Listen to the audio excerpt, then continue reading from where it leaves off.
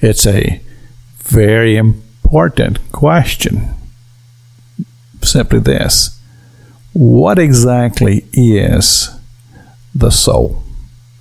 Now, we read the scripture yesterday on the broadcast in the book of Genesis chapter 2 verse 7, and God breathed the breath of life into man, and he became a living soul. And I made the distinction yesterday on the broadcast. It's very, very clear. This is two different separate acts of creation. He created the human body, made it out of dust of the earth, and it was there. It was lying there. And then God did the very distinctive act of breathing into his nostrils, and it says this in the book of Genesis, breathed into his nostrils the breath of life, and he became a living soul. So that word stands out. What is the soul? Most people would say, well, it's the inner part of a human. True. But it goes deeper than that. It's the thinking, the reasoning, the feelings.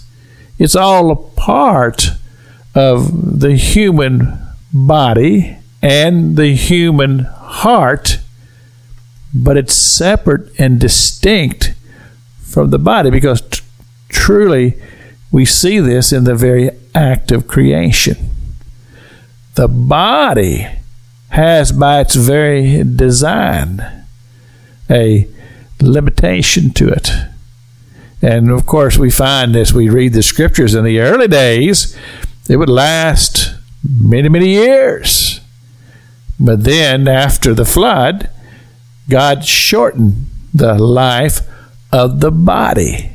But what we discover is that once the body expires, the soul does not. The soul continues to live. And this is very important that we understand this distinction. The soul will not die. So now, we go back to the question that we presented last week on the broadcast. Do you believe in God? Do you believe that there is a God? Do you believe that there is spiritual activity and that there was a God who created it all? Do you believe that God created man and that he breathed the breath of life into man? If you don't believe these things, then I would ask you a simple question. How do you deal with your inner person? Because you know that your inner person is very much alive.